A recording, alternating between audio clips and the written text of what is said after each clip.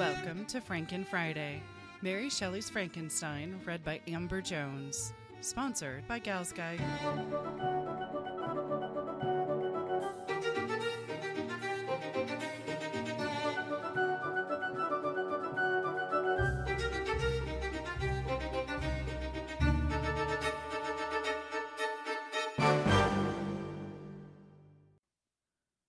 Chapter 5. It was on a dreary night of November that I beheld the accomplishment of my toils. With an anxiety that almost amounted to agony, I collected the instruments of life around me, that I might infuse a spark of being into the lifeless thing that lay at my feet. It was already 1 a.m. The rain pattered dismally against the panes, and my candle was nearly burnt out, when, by the glimmer of the half-extinguished light, I saw the dull yellow eye of the creature open. It breathed hard, and a convulsive motion agitated its limbs. How can I describe my emotions at this catastrophe, or how delineate the wretch whom with such infinite pains and care I had endeavored to form? His limbs were in proportion, and I had selected his features as beautiful. Beautiful! Great God! His yellow skin scarcely covered the work of muscles and arteries beneath. His hair was of a lustrous black and flowing. His teeth of a pearly whiteness, but these luxuriances only formed a more horrid contrast with his watery eyes, that seemed almost of the same color as the dun white sockets in which they were set, his shriveled complexion, and straight black lips. The different accidents of life are not so changeable as the feelings of human nature. I had worked hard for nearly 2 years, for the sole purpose of infusing life into an inanimate body. For this I had deprived myself of rest and health. I had desired it with an ardor that far exceeded moderation, but now that I had finished, the beauty of the dream vanished, and breathless horror and disgust filled my heart. Unable to endure the aspect of the being I had created, I rushed out of the room and continued a long time traversing my bedchamber, unable to compose my mind to sleep. At length lassitude succeeded to the tumult I had before endured, and I threw myself on the bed in my clothes, endeavoring to seek a few moments of forgetfulness. But it was in vain. I slept, indeed, but I was disturbed by the wildest dreams. I thought I saw Elizabeth, in the bloom of health, walking in the streets of Ingolstadt. Delighted and surprised, I embraced her, but as I imprinted the first kiss on her lips, they became livid with the hue of death. Her features appeared to change, and I thought that I held the corpse of my dead mother in my arms. A shroud enveloped her form, and I saw the grave worms crawling in the folds of the flannel.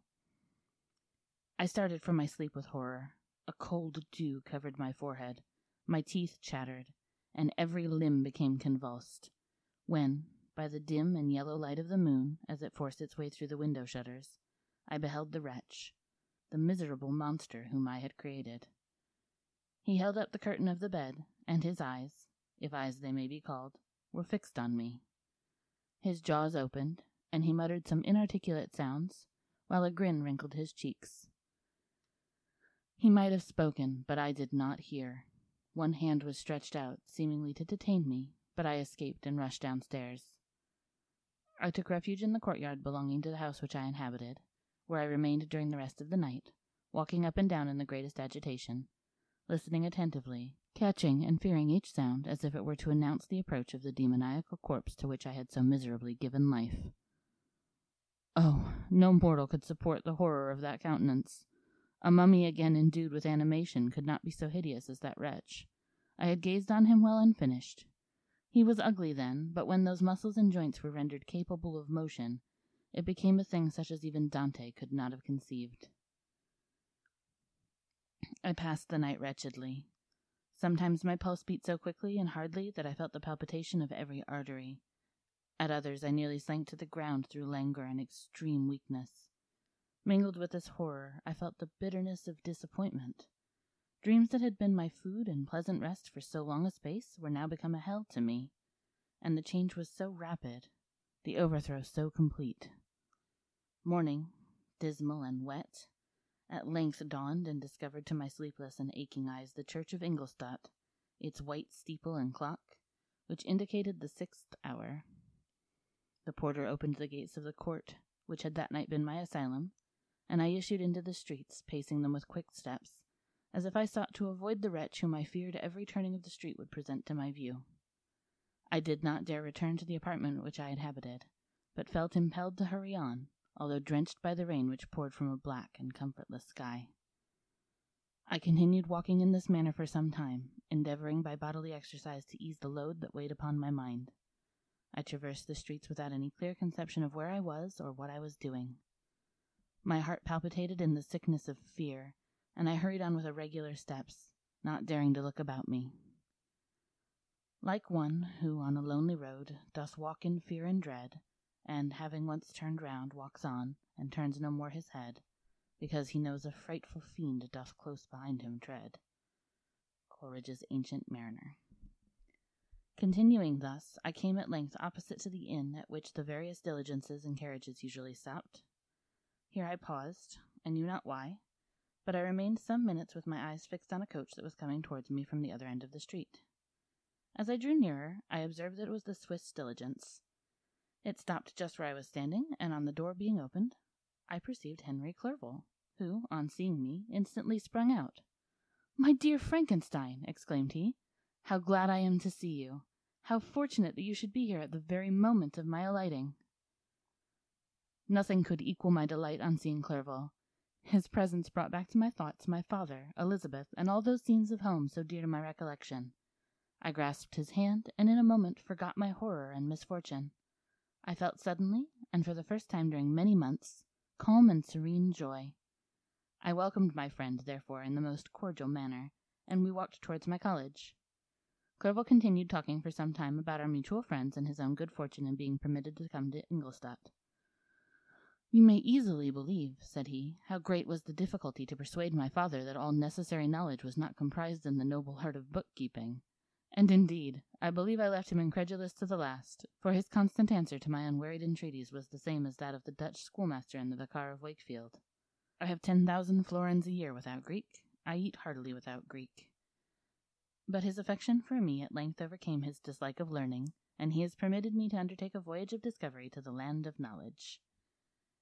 It gives me the greatest delight to see you, but tell me how you left my father, brothers, and Elizabeth. "Very well, and very happy, only a little uneasy that they hear from you so seldom. By the by, I mean to lecture you a little upon their account myself.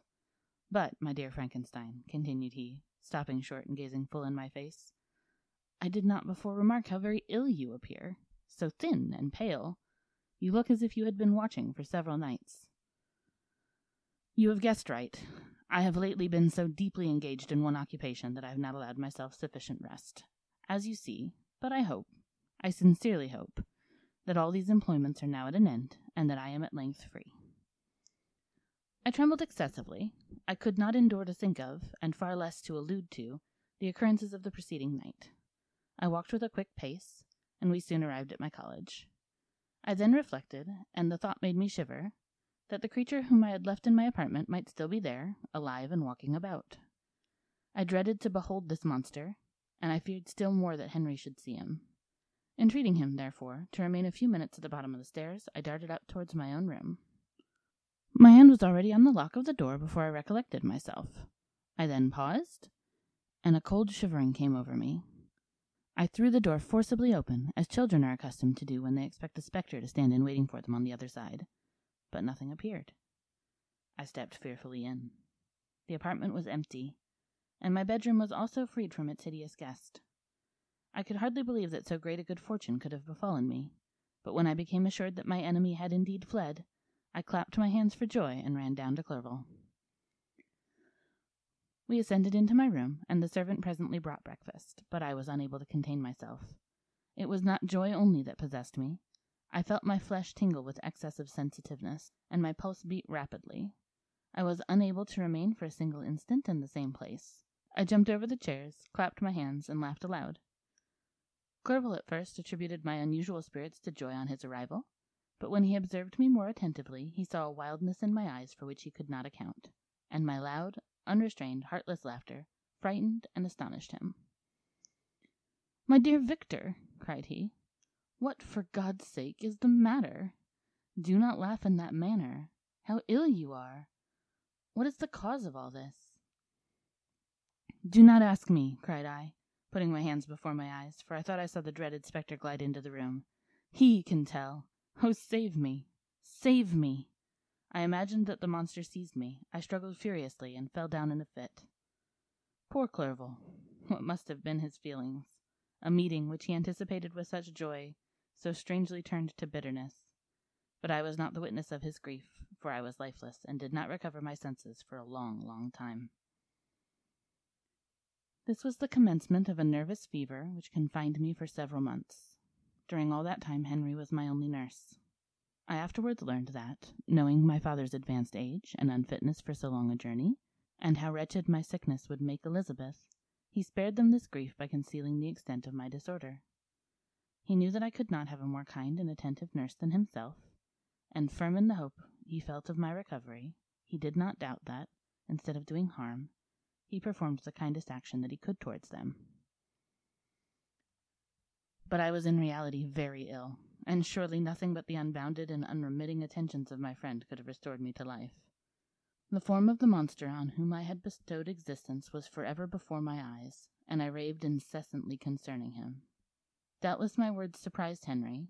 He at first believed them to be the wanderings of my disturbed imagination, but the pertinacity to which I continually returned to the same subject persuaded him that my disorder indeed owed its origin to some uncommon and terrible event. By very slow degrees, and with frequent relapses that alarmed and grieved my friend, I recovered. I remember the first time I became capable of observing outward objects with any kind of pleasure. I perceived that the fallen leaves had disappeared, and that the young buds were shooting forth from the trees that shaded my window. It was a divine spring, and the season contributed greatly to my convalescence. I felt also sentiments of joy and affection revive in my bosom. My gloom disappeared, and in a short time I became as cheerful as before I was attacked by the fatal passion. "Dearest Clerval," exclaimed I, "how kind, how very good you are to me! This whole winter, instead of being spent in study, as you promised yourself, has been consumed in my sick room. How shall I ever repay you? I feel the greatest remorse for the disappointment of which I have been the occasion, but you will forgive me." "You will repay me entirely if you do not discompose yourself, but get well as fast as you can, and since you appear in such good spirits, I may speak to you on one subject, may I not?" I trembled. One subject. What could it be? Could he allude to an object on whom I dared not even think? "Compose yourself," said Clerval, who observed my change of color. "I will not mention it if it agitates you, but your father and cousin would be very happy if they received a letter from you in your own handwriting. They hardly know how ill you have been, and are uneasy at your long silence." "Is that all, my dear Henry? How could you suppose that my first thought would not fly towards those dear, dear friends whom I love, and who are so deserving of my love? If this is your present temper, my friend, you will perhaps be glad to see a letter that has been lying here some days for you. It is from your cousin, I believe."